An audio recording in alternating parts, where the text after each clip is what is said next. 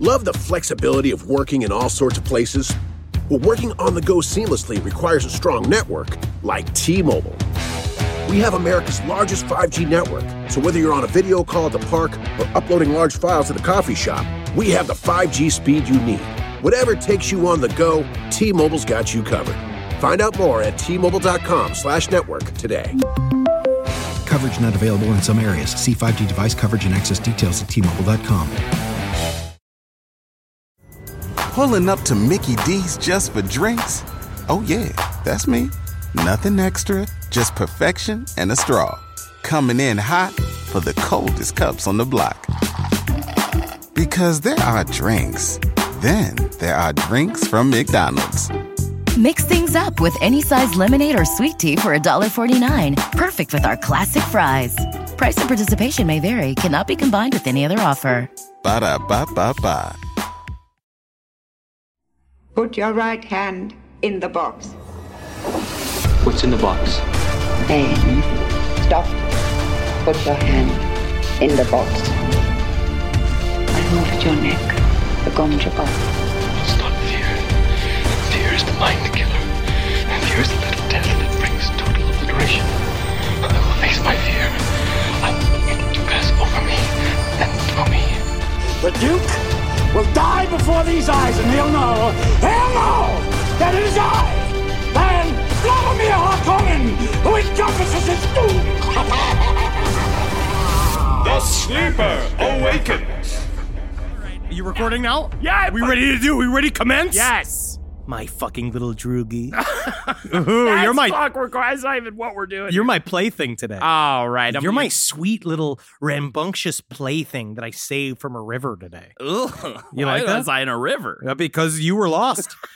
And you ended up in the middle of a river. I don't know how you got there. I tried to fjord a river in this scenario You did, and got lost now you're in a river. Soggy little boy. I am soggy, but not because I was in that river. But my name's God Emperor Henry Zakrowski. You're my useless appendage, Holden Oh. McNeely. No. You're not my useless appendage. You're my Sam-brained lizard turd. Whoa. Holden McNeely. That's a Fremen curse. I've been called a lot of things with words I could never say on this podcast. I couldn't even say on this podcast 10 years ago. I couldn't say the things I've been called, but that deserved each one. Deserved each statement. The last time we left our heroes, they were being spit out of a storm into the desert. Now, we're now covering essentially what is within Dune. There are 3 books. We had a fun discussion and an actual total misunderstanding before the podcast because I kept referring to book 3, and then Holden's like, "Whoa, we're not even on Children of Dune." No, but there are 3 books within Dune itself. Isn't that fun? Isn't that hilarious and fun? Everyone loves it.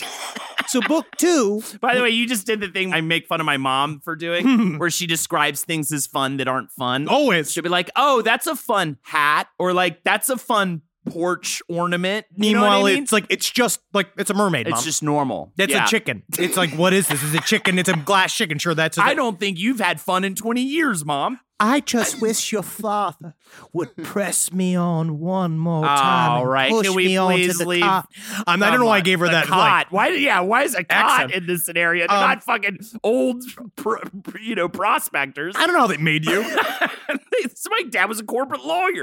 So book 2 of Dune is the middle area, right? Obviously, it's the middle. It's between 1 and 3. But what we're seeing here is, because this oddly lines up with all of the awful reading I had to do for Aleister Crowley for last podcast. Not awful, but I mean, just mentally straining, right? Very, very difficult reading. Yes. And a part of what he talks about in Liber 4, Liber Abba, is that he has this statement, which I've thought about a number of times, which is, every one of the famous prophets, or like the central prophets of the biggest religions in the world, Muhammad, Jesus, there's always a period of time where they talk about their boyhood, and everybody knows they come from a certain type of boyhood. Like Muhammad was a prince, Jesus, who's fake, was born in a manger, like that story of like humble beginnings. Yes. But they always have a middle period where they go away.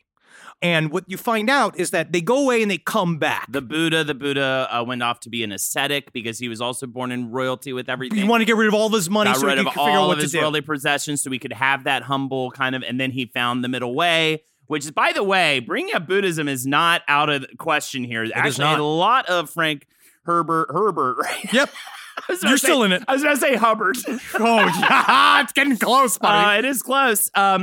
He was very inspired by Zen Buddhism, actually, which is the number one type of Buddhism that came to America initially. My dad was really into Zen as well. The light weekend Buddhism, not like the full shave your head, go away Buddhism, but some people do that here in America. And the Buddhism that is full of paradoxes. And I know we're bringing this up quite early, but like the paradox is tantamount in Dune. It's cross ideas, things fighting against each other, different versions of the same stories, all playing against each other, kind of all show you have all of these forces, all of them thinking they know what's best for humankind. Did I use the word tantamount correctly? I just realized I don't even think I know what that means. I thought tantamount was a set of breasts put on a wooden plank. I'm pretty sure that's what it is. So book 2 is Paul in his trip of going away. Yeah. So he's going to go to the desert. Last time we found them, they made their way through this desert storm. Yeah.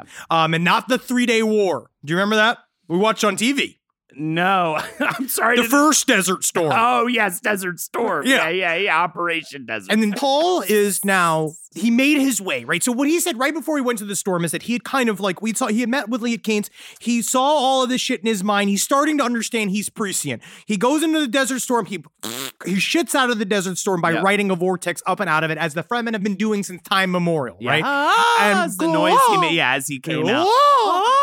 And Jessica actually puts it succinctly, is that when they land, she said, we actually just lived the litany of fear. Like, that's the purpose of the litany of fear. We start to see it actually come to life, where she said they walked into it, they faced something that was really scary, they went all the way through it, and when they turned around, the storm was gone. Now we're here. We're in book 2, and Paul in the very beginning, because I wanted to talk about this last episode, but I forgot. Paul talks about 2 paths at the very beginning of book 2. Oh, wow, which is very interesting when you think the word path becomes much more important as the series goes. Absolutely. But he says there are 2 paths. There's one where he joins up with the Harkonnens.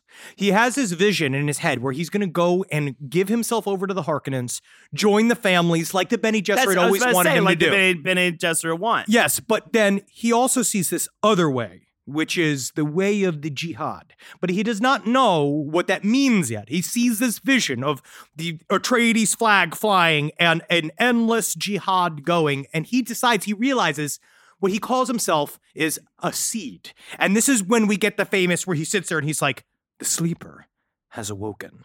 Because now he's ready to go. He understands that seed is, to use the sound effect again, is getting pushed into the fucking belly. I don't like that sound effect. Yes, and he is going to form a theocracy. That's kind of one of the, like, a part of his scenario is that you're going to find out is that he's essentially going to create he's going to create a religious dictatorship with him at the very top of it, and he sees it when he's a little kid first entering into the desert, because his jihad is very different than the Butlerian jihad, right? Because the Butlerian jihad was a man versus robot. We gotta get these robots out of the office. These fucking offices. I'm sick of Clippy. Clippy just told me he's gonna fuck my wife. C-1402 just passed an anti-abortion bill. Holy fucking shit. Yeah, he doesn't even understand what it is. But now we know Paul's seeing these settings for the first time. So they're in the desert, and he has no clue what to do. They have very little desert training, but he somehow instinctively knows through prescience, this is how we use the thing called the thumper. They're stuck in the deep desert. The thumper is this thing you stick in the sand, and it goes bum, bum, bum, bum, bump, and it tracks a sandworm so that you can then safely pass through the desert using the natural movements. So you go slide, step, step, step, slide, step, slide, step, step, step, slide. And they have to do that for 4 kilometers as they watch this giant sandworm. And he has this moment when he sees it where he feels instant fear, but somewhere deep in his memory, he's like, that's not a fearful thing. That is God.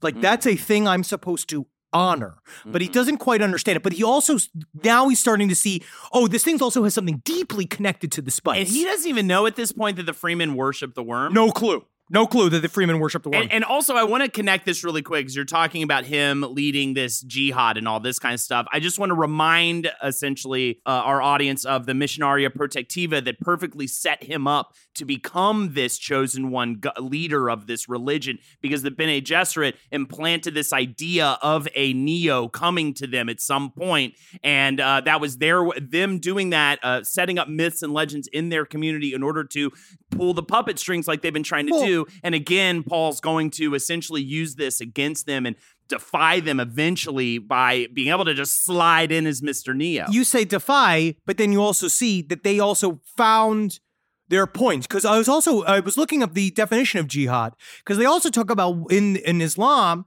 that part of jihad is there's also an internal struggle. There's an internal struggle to believe, right? That is like one of these things. So what you're going to see is the Fremen, is it a blessing or a curse to make every one of your beliefs come to life and come real? And also, do you believe in life after love?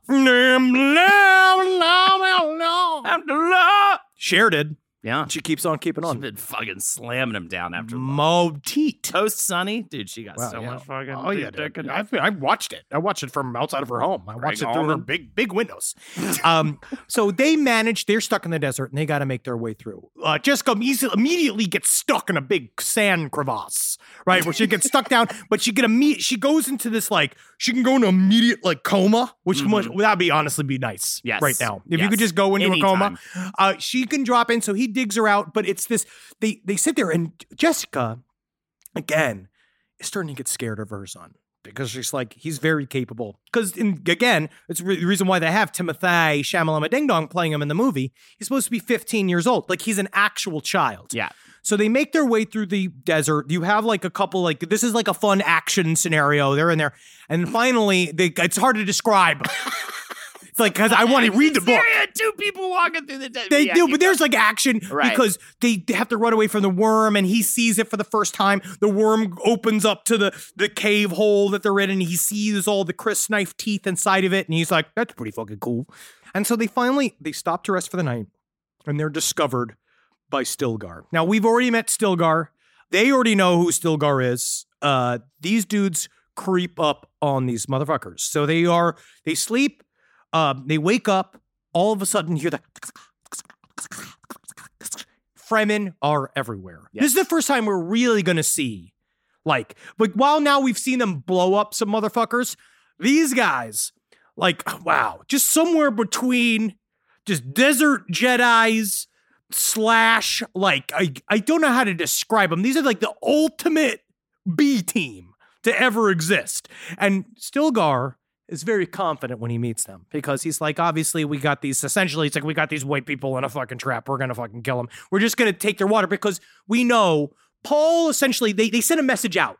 Like, they got that little bat. That's what I wanted to talk about. I forgot about last episode. It's like when Thufir Hawat was like hiding with the Fremen, and he's like, we must get the message out to the rest of the siege.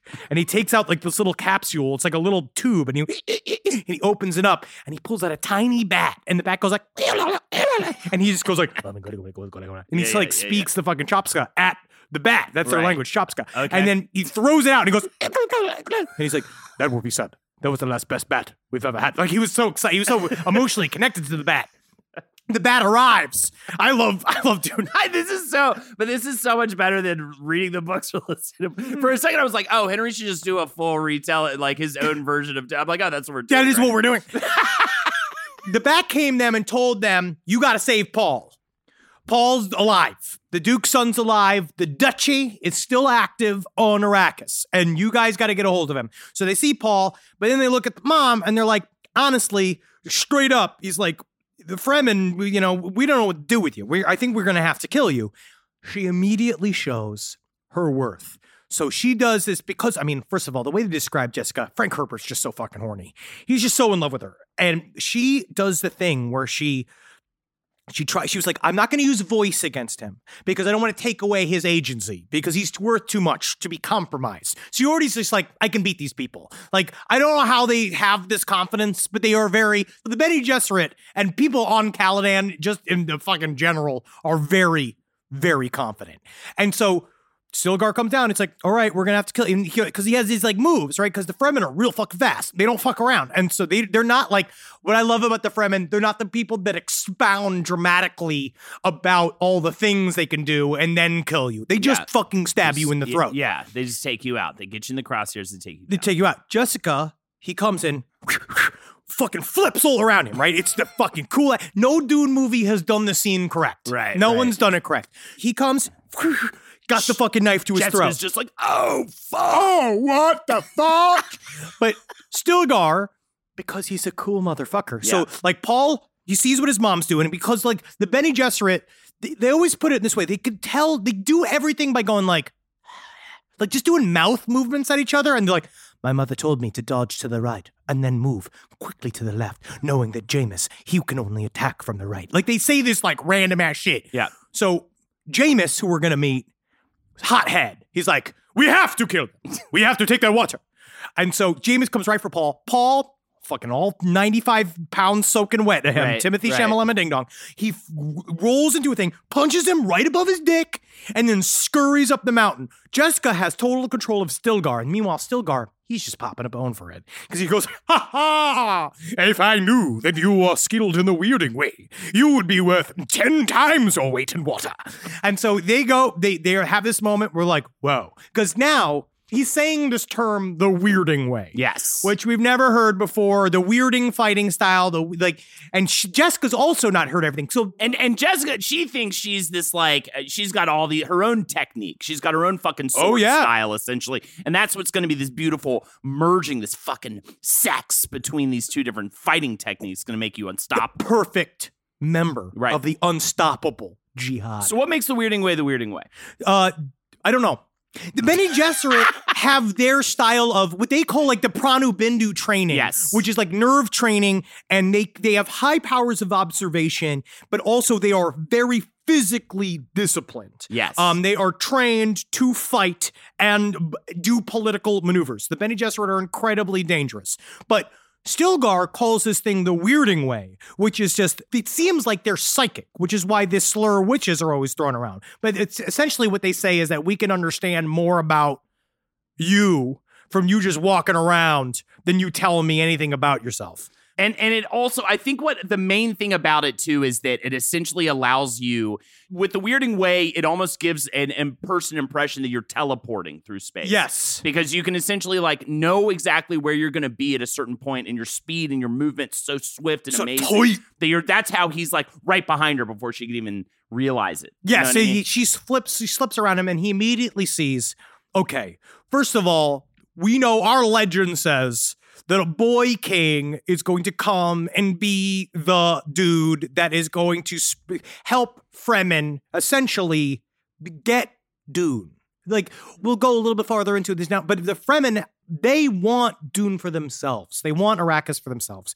And Jessica immediately knows, it's like, what we'll do here is, like, I won't kill you. I won't kill, because I could kill all you motherfuckers. Yeah. He's like, but I won't kill you. We're going to blend our tribes together. I'm going to teach you guys the weirding way. I'm going to make you guys unstoppable. Because the way the Fremen work is that anybody who bests the boss is the boss. You have to do all of these, like, there's a lot of official rules in Fremen society, which is interesting for a very free, like, mountain people. There's a lot of rules. And so one of those rules is, like, technically, she's now the leader of his sietch, but because she didn't officially challenge him, she's not. But now everybody kind of sees she can kill any one of us if she wants to, and she's saying, I'm going to give you these tools. Right. I think, all right, I will say, I think I know why there's a lot of rules, is because more so than anything else, these people have a minute-to-minute survival issue. Yes. So that is why there's so much structure. Very, very intense, and they're on a long-term goal. But now Paul, so he's feeling really confident because he punched Jameis in the dick. And Jameis was this fucking hotshot dude that everybody was fucking trying to suck his bee on, right? Because he was the hot new realness in the Fremen group.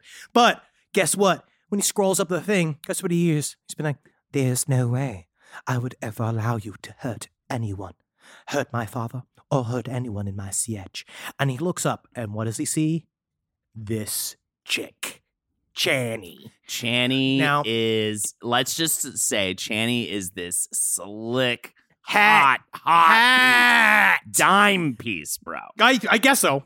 And so she comes, it's done by Zendaya. It's a 9. Zendaya is in the film. 9. It's a solid 9. So Paul realizes, oh, this chick could have killed me this whole time. Because she was like hidden above him in a thing. And but he also sees it, and he sees the butt, and he sees her face. And he first goes, what are these feelings? I have never once had this protrusion. But then also at the same time, he's like, oh, I know that girl from my memories. Like, that's the first connection. He's like, oh shit, I've seen all of this before. I know her, I know these people, and I kind of know how all of this is going to go down. But we're also going to see Paul is starting to become a little bit of a dickhead because he does not like jokes. Because what happens is they relinquish the hostage situation. They're like, okay, we're going to go back to the CH, and now we're going to begin Paul's actual training. Or even though he's been trained his whole life, now we're really going to teach him how to be one of the desert. And why do they bring them in? Just because they see the potential in their strength? Well, the Weirding Way is going to be taught. They're going to get that. They're going to get Bene Gesserit training, and they made a promise. It's like a trade. Yes. Okay. Basically, they said having Paul, because again, they're kind of into the idea that he's the Lisan al-Gaib. He is their version of the Quetzalcoatl. Yes. Like they think that he's going to be that, but they're not quite certain. Some people are more hesitant than others. Stilgar just liked the cut of Paul's father's jib so much, and he saw the same thing come out of Paul's mouth. So Paul's already talking like an adult man, and he has this thing in his head. He's like, "You're barely a child. You're more of a like." So they start calling him man-child, which he gets really mad at. Where he's like, "My name's Paul," and he'd be like, "All right, Paul. Like, listen, these guys all could. If they all got together, they could kill you." I still get called man-child. You are one. Upsetting. Absolutely. I was in VR last night. That's what I was doing with my time. I'm a boy eggplant. So they will go back to the CH. The problem is that Jameis is really mad because he got punched in the dick by a 15-year-old. Yeah, and he is a badass. And so they're like, fuck it, we're doing a duel to the death. They have to do these with this ritual thing. He's like, I'm calling him out. One of the tests, basically you find out there's like a bunch of tests that I guess they've all been waiting for this to happen. That we will know that the Lisan al-Gaib is here if his mother can pass a test and if he can pass a test. So one of the first tests is that the mother's champion has to best the champion of the Fremen. And Jameis decides to say, I'm calling it. I'm pulling the trigger. I need to fight. If you're not going to fight the mother, I'm going to fight your champion, which is your son. You brought him, right? So 15-year-old little fucking boy and his little loincloth. They strip him down all this their fucking still suits. It's me versus you. Yeah, he's coming in. This to you. And that's just making the guy so... Stop doing that. Take this. We are men in this arena. In the bush. Don't push my bush. In the bush. Do not push my bush. And so he gets his crysknife. And, because the thing, up until this time, honestly, even me too, you're reading this and he's like, he's a little kid, and yeah, he can kick some ass, but what can he do against these like rugged warriors? But Jessica looks at him and she sees him start to like weigh the crysknife and swipe it all around, like get ready to go, right? Which is made from the tooth of a sandworm. And it's very, very sacred to the Fremen, right? Because it falls apart without human contact. Like it has to be up against your skin for it to stay together, and you have to blood it, right? It's pretty fucking sweet. And so he's like, Chani's already given him inside information, even though I don't know why she's kind of negging him. Yeah. Right? Like she's like calling him man-child and stuff. Yeah, and she's yeah. be like, wow. Stop it. I'm the Duke's son. She's like, wow, your laugh's so weird. I think your laugh's like really weird. Stop it. Stop talking about my laugh. And so they get into this fight, but Jessica has this like vision. And she sits there and watching him fight, and she realizes, oh, my son's a killing machine. And not only is my son a killing machine, by whatever his talents are, we did this. Like, we made him this. And so Paul, they fight to the death, right? Paul, who is used to shield fighting. So in shield fighting, the whole thing is that you're supposed to defend fast but attack slow, because a knife has to be wielded slow to move its way through a shield and stab somebody, right? But so he's kind of off. So all the Fremen think that he's like toying with Jameis because he keeps getting the upper hand on him, but he won't do the killing strike. No one wants to believe that he hasn't killed before. So finally he kills Jameis. Everyone's really mad. And so because they think that he was like fucking with Jameis, and Jameis was like the next in line to be the head of the CH. But there's this like moment where after he kills Jameis, where Jessica, she's so scared of her son immediately. Again, she's immediately scared of it being like, but she also kind of makes me mad. Where it's being like, all right, you did this. But she says this sentence. She basically says, as he kills, she goes, well, how does it feel to be a killer now? And Paul's immediately all fucked up because he has to basically come out and say, I've never killed anybody before. And they're all like, oh, wow, that's the craziest shit we've ever seen. And we're just going to have to I guess that first test has been passed, that Paul is ready to go. Essentially that part in Teen Wolf when he turns into the werewolf on the basketball court and there's this big moment of silence and then the ref inexplicably just goes, play ball! And then they just start playing basketball. That is literally the same scene. And everybody loves it. There was like, okay, you can kill. Love the flexibility of working in all sorts of places? Well, working on the go seamlessly requires a strong network like T-Mobile. We have America's largest 5G network, so whether you're on a video call at the park or uploading large files at the coffee shop, we have the 5G speed you need. Whatever takes you on the go, T-Mobile's got you covered. Find out more at T-Mobile.com/network today.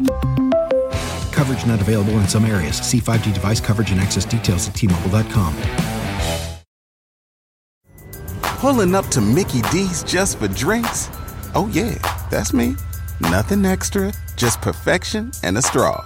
Coming in hot for the coldest cups on the block. Because there are drinks. Then there are drinks from McDonald's.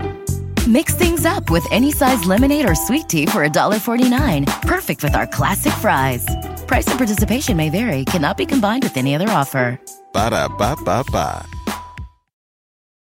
And so they go back to the sketch. It's like now seconds because there's not wasting any time. There's the next fucking Johnny's test. too eyeing that fucking dime piece. Her Immediately. damn self. She's and like, Jessica, you've no never likey. killed. I've never fucking slammed down a 15-year-old. So we got something yeah. in common with never. And Stilgar keeps like winking, being like, fucking, you fucking.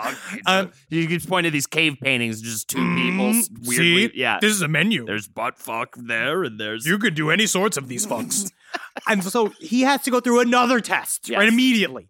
They're sitting there and they're trying to figure. They have to go to the funeral, right? So the funeral, they turn Jameis into water and then the water has to belong to Paul because anybody who kills somebody, basically because they exerted so much sweat in the fight, you then get the weight of the water from the person that you killed in order to sort of get your water back. Right.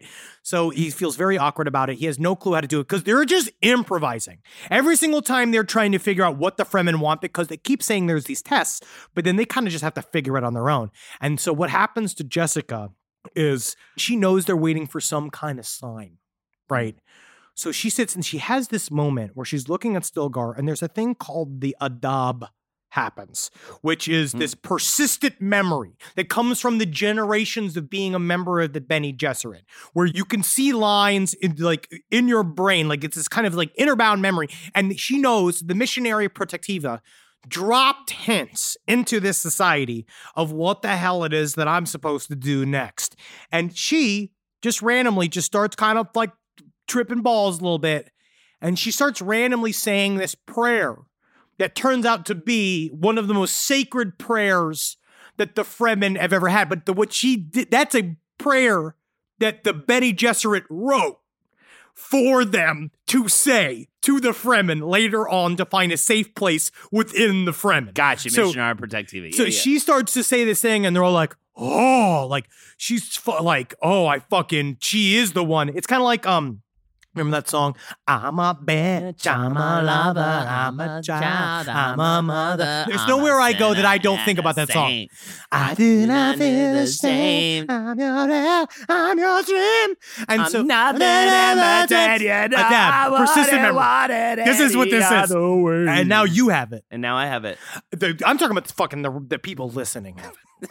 Oh, okay. Now they have it too. So Jessica, she sees this shit. She says this. Everybody's impressed. Paul goes to the funeral. He's got to figure out what to do with the funeral because they're all like, I guess they decided no one's going to tell you. This is the one thing about the Fremen that I love them to death, but they want you to guess how everything works. Like no one wants to tell you. Which is so annoying. You're just like, I get it. It's like so sick, but like just give me a pointer. Give me something to do here. How do I fucking wrap my head around this ceremony? Paul goes in. He looks at other people. They're all like saying like, I was a friend of Jamis. And they, saying something that they knew about him, but he didn't know, but he saw Balisette there, right? And so he knows a Balisette from Gurney Halleck. And then something happens where he goes, I was a friend of Jamis. His death allowed me, he understand. I knew, he taught me what it was to kill, and I'll never forget. Like this thing. They're like, cries. I took the juice from Jambus, and I call it my Jambas juice. My Jambas juice. And so he goes, cries. It's dumb. I apologize. He cries, right? And they're all like, water for the dead.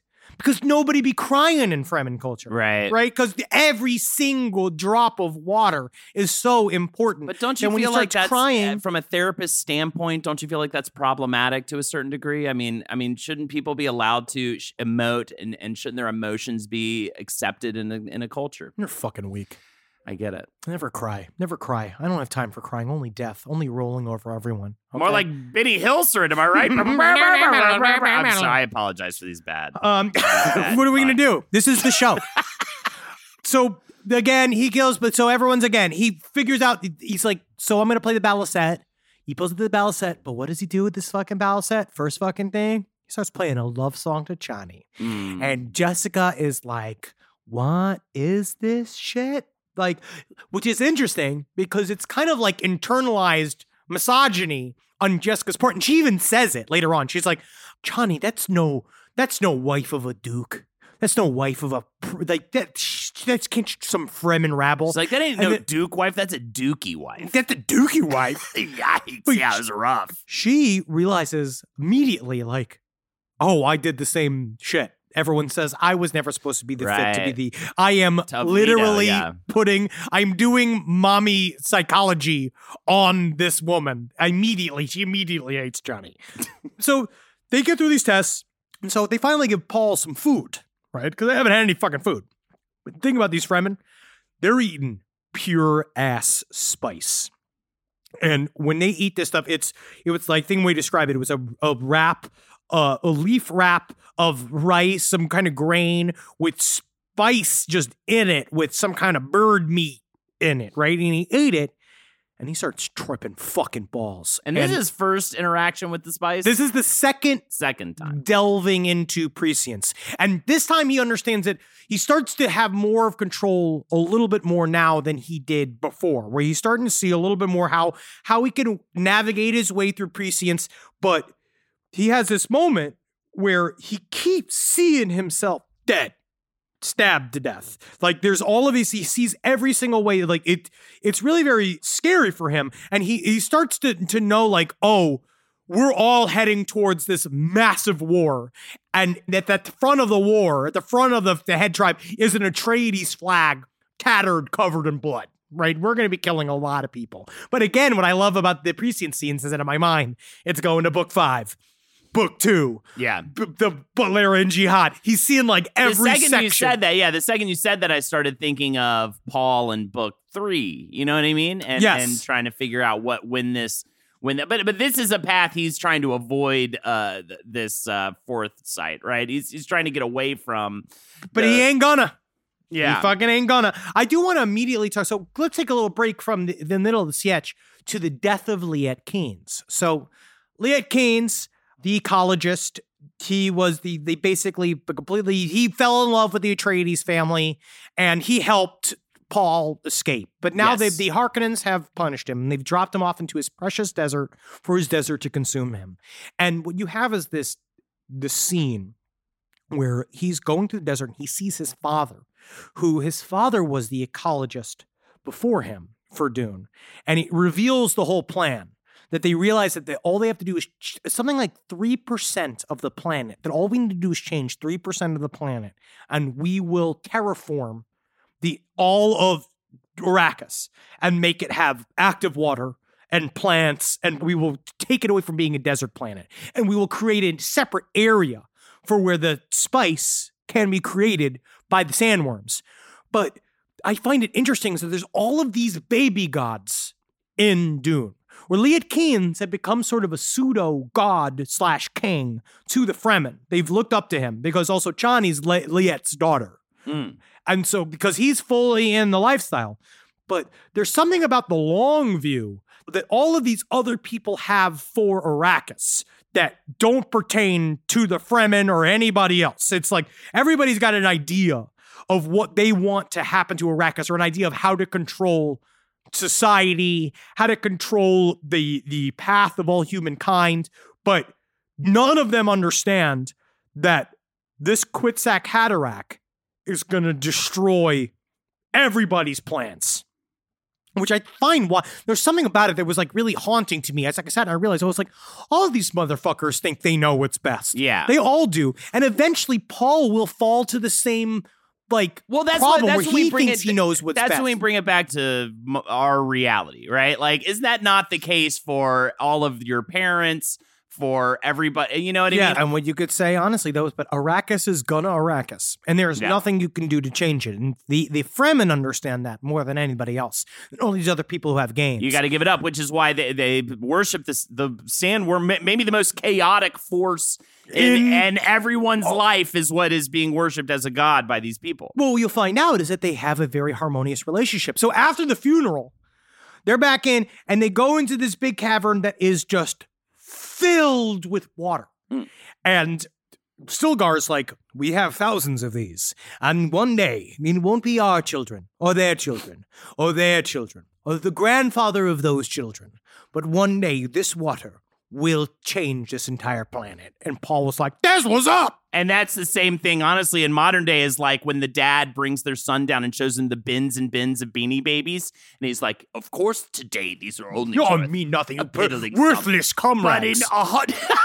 But in 20 years, you will be a millionaire with these. Yes, Daddy. Meanwhile, cut to me in Florida in my parents' garage with the 2 giant bins of Beanie Babies. Just being like, these are literally just filled with rat shit. This is nothing now, and all of your work you did means exactly But Henry zero. Thomas, look, it's a Princess Di bear. This is from when Princess Di died. I'm shooting a hole through your television with a gun so that you can never go on a shopping network channel ever again. You're killing me, Mom. You're fucking killing me, Mom. But one thing about the visions that I thought was finally interesting, I looked up because he described it, because Frank Herbert throws terms into the book that come to Paul that that are only they're like Earth terms that he now is working on, that you will know later on in the series that we do come, the Earth, as we know, as we talked about, we existed in Dune World. Yeah. And so he calls it the Heisenberg uncertainty principle. That's how he views the future of the world. He basically, now that he's starting to trip balls more and more regularly, he starts to realize, like, every breath I take changes the future. Every movement I do changes the future. Every single thing, I see it branch. Literally every movement I do. And I'll be watching you. Biggie, man.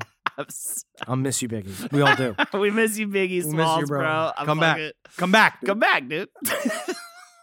I'm so mad. Also, it's fucking destroy my brain. You took it to the Biggie song, but that was a sample, of course, from the other song. But every breath about a stalker, actually, too, which is Sting. Weird. Sting. In Dune. Yeah. Brought it back around. Brought it right back. Yes. Of course, David Lynch's Dune features Sting prominently. Wow. The Heisenberg uncertainty principle talks about this. It's a quantum physics idea, right? The idea that it's very difficult. Is it real? It's real. Is it a real? Yeah, it's a real term, but it's about the idea that it's very hard to pin down actual locations of things in quantum physics, which is kind of what he talks about, how everything is just moving and moving and moving. But Paul's immediately bitter because it's weird. I get it, because he did not choose to be the Quetzalcoatl Cataract. Right. And now he's starting to see, fuck. If I'm the only person who can see the future, because I'm honestly kind of a self-important little prince boy, now I'm going to take this burden, this terrible purpose onto me. Yes. Now it's me. I did this. And there was a point where he looks at Jessica and he says, you are my enemy. Like, in his mind, after being tripping balls, because this is the thing, because now you have your son, because I guess it must be sort of like watching your child go through puberty, except it's becoming the prophet. But also, I would say, there's always a point in a mushroom trip where you're hanging out with your buddy and you look at them as the enemy and you think, should I kill this guy? Do we do a test of wills tonight? Yeah, do we grapple? Don't.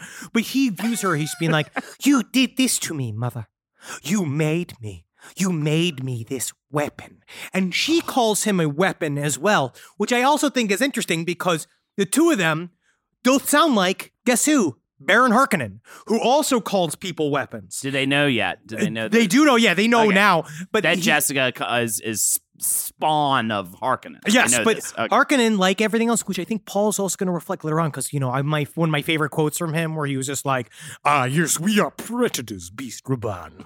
Predators are always hungry and always thirsty, which is, again, rewatching Dune, the movie, which I don't do right now. If you're reading the books, don't do it because you're going to be very disappointed, because it's just Baron Harkonnen in the movie floating to the ceiling going,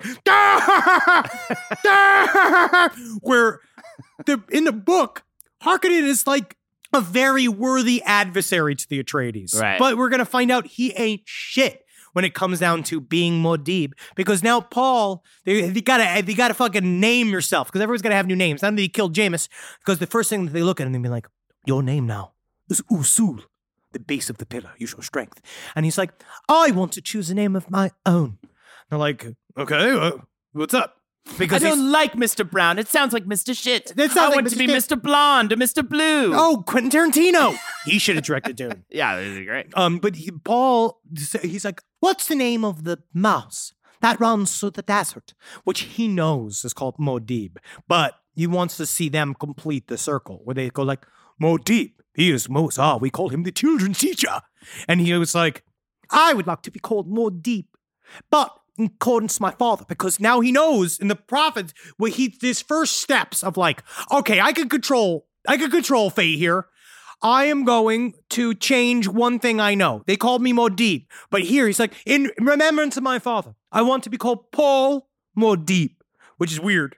But at the same time, he thought that this will be my first step to creating the future on my own. And Stilgar's like, whatever.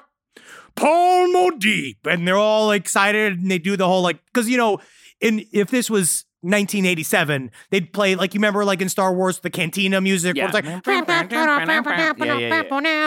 like it would be like that, where like people with big drums and like fifes and I don't know what Fremen play. I think they have the balisette. Yeah, which is. And this one guy just like beating another man's butt like a tom-tom. Yeah, I was about to say, I think they play their own knees too. Yeah. It's like, this isn't on any time signature. This means this is bad music. I'm just going to go ahead and throw it out. It's a celebration. This is like mumble rap bad. It's a celebration. Love these Fremen. Love the flexibility of working in all sorts of places? Well, working on the go seamlessly requires a strong network like T-Mobile. We have America's largest 5G network, so whether you're on a video call at the park or uploading large files at the coffee shop, we have the 5G speed you need. Whatever takes you on the go, T-Mobile's got you covered. Find out more at T-Mobile.com/network today. Coverage not available in some areas. See 5G device coverage and access details at T-Mobile.com. Pulling up to Mickey D's just for drinks? Oh yeah, that's me. Nothing extra, just perfection and a straw. Coming in hot for the coldest cups on the block. Because there are drinks. Then there are drinks from McDonald's. Mix things up with any size lemonade or sweet tea for $1.49. Perfect with our classic fries. Price and participation may vary. Cannot be combined with any other offer. Ba-da-ba-ba-ba. But guess what, man? That's not the last fucking test. Can't get out of the fucking desert until you do another test. Freestyle rap competition. You're like fucking, oh man, never let it go, never stop and stand to blow. You got one chance. You got one shot. Yeah, that's, I love this scene. None of what you said rhymed, sir, so we're going to have to ask you to go back into the desert. I just can't go home. My grandma abuses me. And so they, one last test. Right? Because they've been calling Jessica this whole time the Sayadina, which is their version of her Reverend Mother, which is also was given to them by a Bene Gesserit many millennia ago. Okay, I've been thinking about this a lot. Can you explain to me how there's a Reverend Mother in the Freeman, even though the Bene Gesserit are like trying to manipulate Bene Gesserit! Either way. Or trying to manipulate them. How does a Reverend Mother exist in the tribe of people that is she connected to the Bene Gesserit, or is she her own kind of Reverend Mother? Does she know about Missionaria Protectiva? Oh yeah, buddy. No. She's she's a double agent. Okay. And she has been there. That explains and she is a part of a series of double agents that have been going on for millennia. The Fremen don't understand these wonderful people. And that's why, like, upon this reading, I have a lot less sympathy for Paul and way more sympathy for the Fremen. Right. Because the Fremen... That's so woke, bro. What? I know, man. It's me, bro. But the Fremen... They've just been endlessly game, dude. And they don't know. Because the Sayadina that they have is essentially Bene Gesserit. Yeah. And was placed in there a long time ago. And they have to basically now prove that Jessica can become their Sayadina, because that's a part of the lore, right? Is that the mother will become the new Sayadina. Paul will eventually rise to lead their armies. And so they do the ritual where they get the water of life. Here we go. Which is essentially a poison full of spice, right? The old Reverend Mother is brought out in a fucking tray, right? And she gets laid down there, and they see each other. They like do the wink. They do the little Bene Gesserit like. This one little piece of factoid I thought was interesting. The water of life is distinct from the just pure spice. It is the toxic liquid exhalation of a drowning sandworm. They basically put a bunch of little baby sandworms in a pool and they die. And then they take that water and then they drink it. And so what a real Sayadina can do is drink it and then transmute the poison inside of their bodies to make it not a poison anymore. And then what happens is that the Reverend Mother that is about to, the goal is you're supposed to replace a Reverend Mother. When that Reverend Mother dies, that Reverend Mother then, while you're tripping balls, passes the memories on to you. Yes. So then you become interconnected to the memories of every Reverend Mother that's ever been. Female only, though. Well, none of the men. That's why there's the Quetzalcoatl Cataract, right? Because there's never been a male Bene Gesserit. Paul's the only male Bene Gesserit that exists, right? But all of these people are now also calling him the Lisan al-Gaib, the one who shortens the path. They're all saying he's got like five titles. Is it Benny? Is it Lisa? Is it Lisa? Is it Benny? What's my name? What's my motherfucking name? What? So he goes, she drinks the water of life, and of course, no one wants to talk about this because the one thing that they also knew, I think we revealed last episode, but she's pregnant. With Paul's sister. And they're all like, oh no, you're not supposed to do this while you're pregnant. Because what happens is, so when you drink the water of life. You can't drink the water of life. You're not allowed to eat sushi, coffee, you got your ankles swell. It was on the list she got from her OBGYN, so I don't understand. Water of life clearly on there. But what happens is that what that does is it opens both you and your daughter, the inner baby inside of you, to prescience of all timelines, which we're going to find out later on is they're very scared of this because it might cause a phenomenon called abomination, where the child now can possibly be open to all of these different past lives. And we're not talking about when our last president was really popular. That was Obama Nation. Yep. This is Abomination. Abomination. But it's very scary. So it happens, and she does it, and she fucking crushes it. She passes it, and we understood immediately, oh, this is, as a Bene Gesserit, we're not supposed to know the mysteries of becoming a Reverend Mother. You're not supposed to know it until it happens to you, right? Where you're chosen to become a Reverend Mother. And then in the instant that she did all of it, she's like, I guess I am. This was it. And now I am an official Reverend Mother. I'm connected to all things. It's fucking whatever, dude. I've already made all of these different ass decisions that I've already ruined everything. And now we're just going to deal with it. We're going to roll with it. And hopefully Aaliyah, or the Paul's sister, will not become an abomination. But guess what? So it passes through, you change it. Everybody else gets to drink the water of life now because she's changed it to not be poison, right? They're all going, Lisan al-Gaib.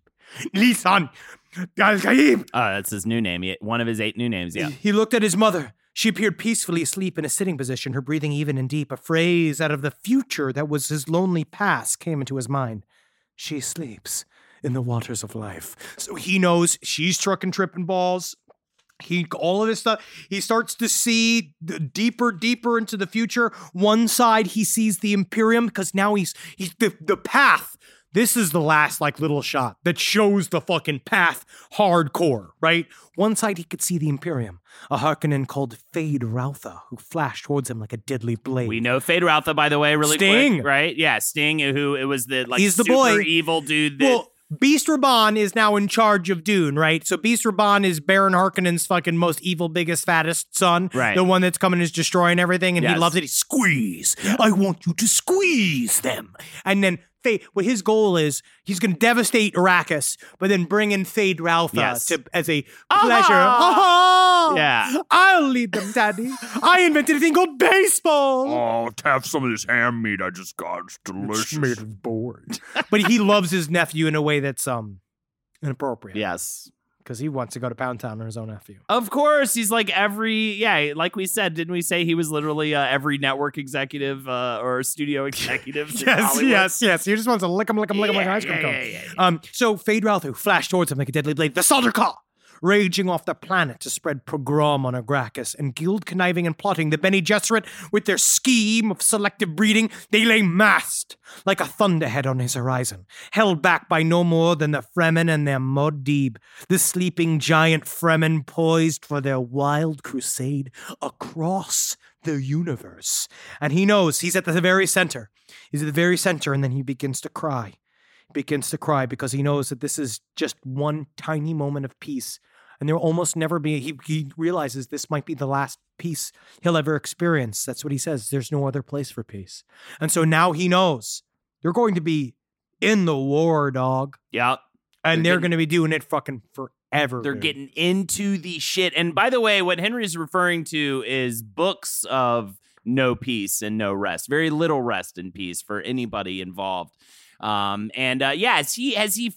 Chani's fully corded in now too. She's locked in, dog. Book 3 that we're gonna get into next week is we're just seeing essentially the superhero ending of how every Dune book begins and ends. Every Dune book begins with 100 pages of action and then ends with 100 pages of action. But then in between, we learn so much. You know, I always tell people, and I could be wrong in this situation, but when people first start reading Dune and they say they're struggling with it or they're intimidated by getting into it, I'm just like, dude, just give it like 200 pages or whatever it is. But really, when I got to this part of it, I'd say the most page-turnery part of the whole series is kind of coming up here in our next episode. One of the most, because it really does follow actual just page turner book. It becomes an action stuff. movie. Yeah, it becomes an action movie. We're going to go, the fight's going to happen. There's a bunch of war going to happen. I didn't even talk about Gurney Halleck and his trip with the fucking, I wish, you know what I want? And I don't know if it is, I have to look this up about whether or not if there are stories just about Gurney Halleck, who is one of my favorite characters in the whole book, because he's just really like, I don't know, dude. He's a crucial bro. Halleck's the one who shows up and tries to kill Jessica, right? If you want to spoil it. Yeah, I do. This is the whole point of the thing. We'll get to that, but yes.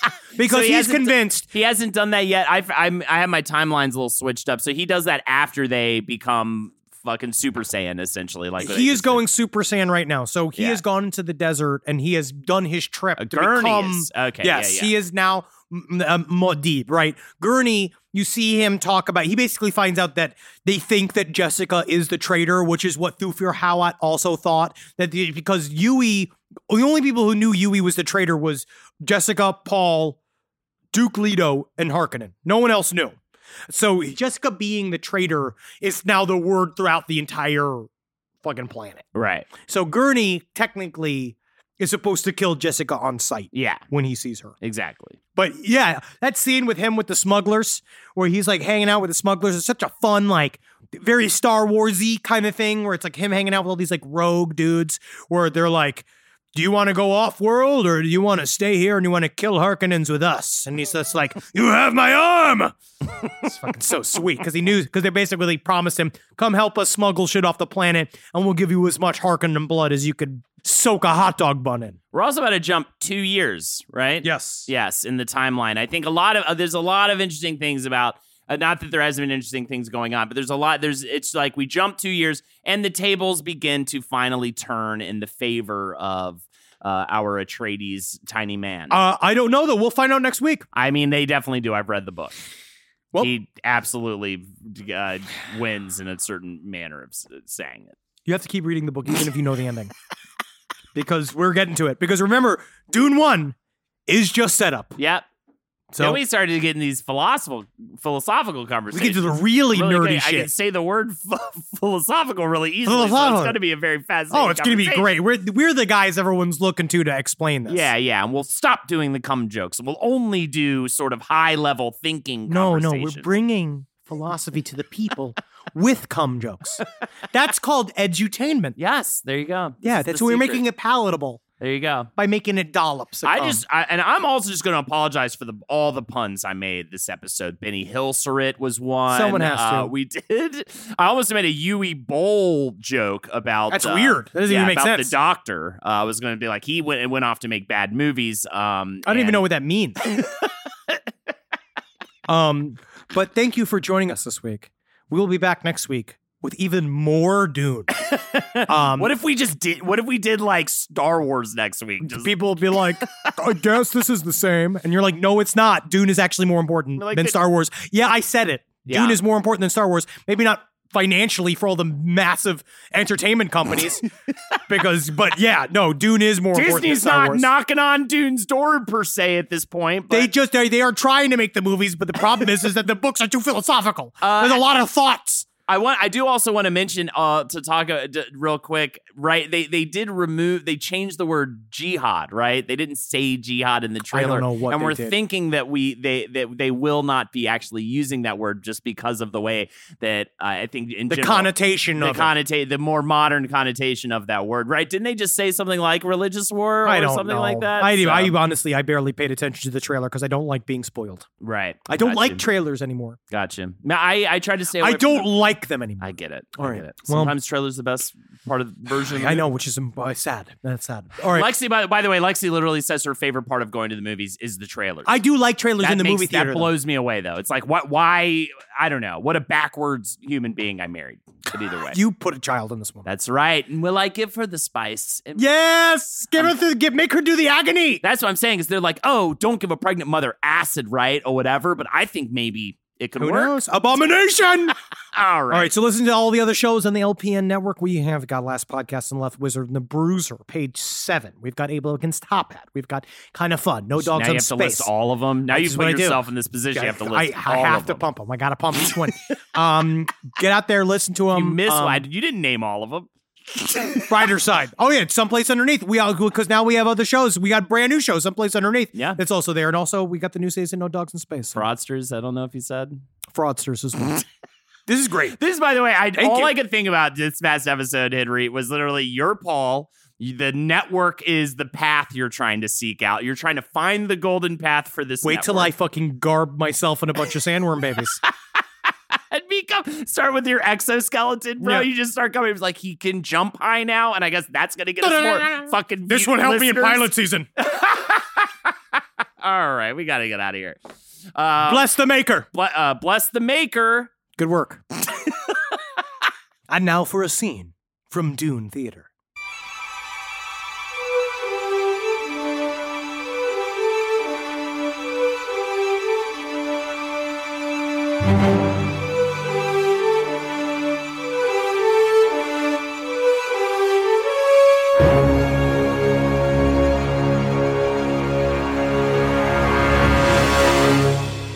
We now join the Fremen CH leader Stilgar and his first meeting with a brand manager. Sup, homies? Name's Zaz, and I'm here to flip the script on your traffic. I'm gonna expand your global reach and highlight the ballin' Fremen swag. I asked the Mutual the other day, yo, you ever get down on some Fremen? And he was like, miss me with that, dog. And I was like, that is not trill. We Fremen, we live by the whims of the desert. Oh, I love them. Were they at Coachella? Were they playing the San Pellegrino tent? San Pellegrino? No, we have to live in secrecy in the desert. We must move as the desert creatures do not gain the attention of Shai-Hulud. Oh, okay. And how many followers does he have? Is it Shia? Like LeBeouf? Any man or woman who's ever felt the rasp touch of the blade follows Shai-Hulud. Okay, so Let me just crunch the numbers. Click, click, click, click, click, click, click, click, click. I haven't done anything. I'm just moving my fingers. But I'm pretty sure that makes him micro-regional interstate influencer. Do you know Bombas? The socks? We could probably get a code for that. Like the wind socks that collect water? So that we may terraform the planet? May we use these socks to terraform the planet? Is that what you mean? I don't give a fuck what you do with those fucking socks. Mind if I vape in here? It's booberry. Any waste of water is an insult to our ancestors. Wham. All right, how do you feel about a house collab with you and Squawk-a-Lock? He's this gangsta-ass parrot, and he's got 14 billion people on TikTok. And he makes, like, these sounds. It's great. We all love it. Everyone loves it. They're in lockstep loving it. We can make the sounds at night in the safety of our home CH. Any other place it would be dangerous, for we are sought by Harkonnens at every turn. So you won't lip sync Joe Biden? What? Well, how about an unboxing video where you can show off these glowing knives? No one can see the Chris knife. It is a secret of our people. So... what am I doing here? I don't know, and I wish you would leave. You have no still suit and are sweating profusely. It is hot and ripe in here. Get the hell out. Here's a thumper. Just be careful with the sandworms. Can I just Uber? You know Uber? He's the second cousin of my brother. Uber is Chakobsa for take long time to get there. I'm gonna go. Come here, worm taxi. Come here.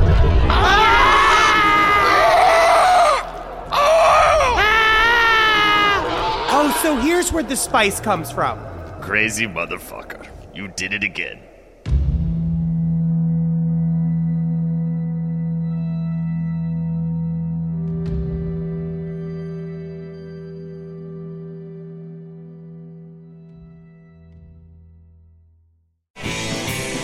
This show is made possible by listeners like you. Thanks to our ad sponsors, you can support our shows by supporting them. For more shows like the one you just listened to, go to lastpodcastnetwork.com.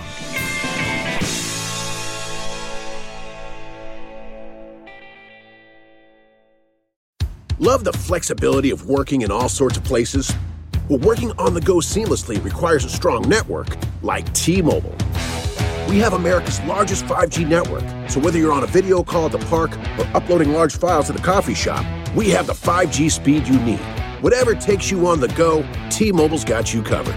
Find out more at T-Mobile.com/network today. Coverage not available in some areas. See 5G device coverage and access details at T-Mobile.com. Pulling up to Mickey D's just for drinks? Oh yeah, that's me. Nothing extra, just perfection and a straw. Coming in hot for the coldest cups on the block. Because there are drinks. Then there are drinks from McDonald's. Mix things up with any size lemonade or sweet tea for $1.49. Perfect with our classic fries. Price and participation may vary. Cannot be combined with any other offer. Ba-da-ba-ba-ba.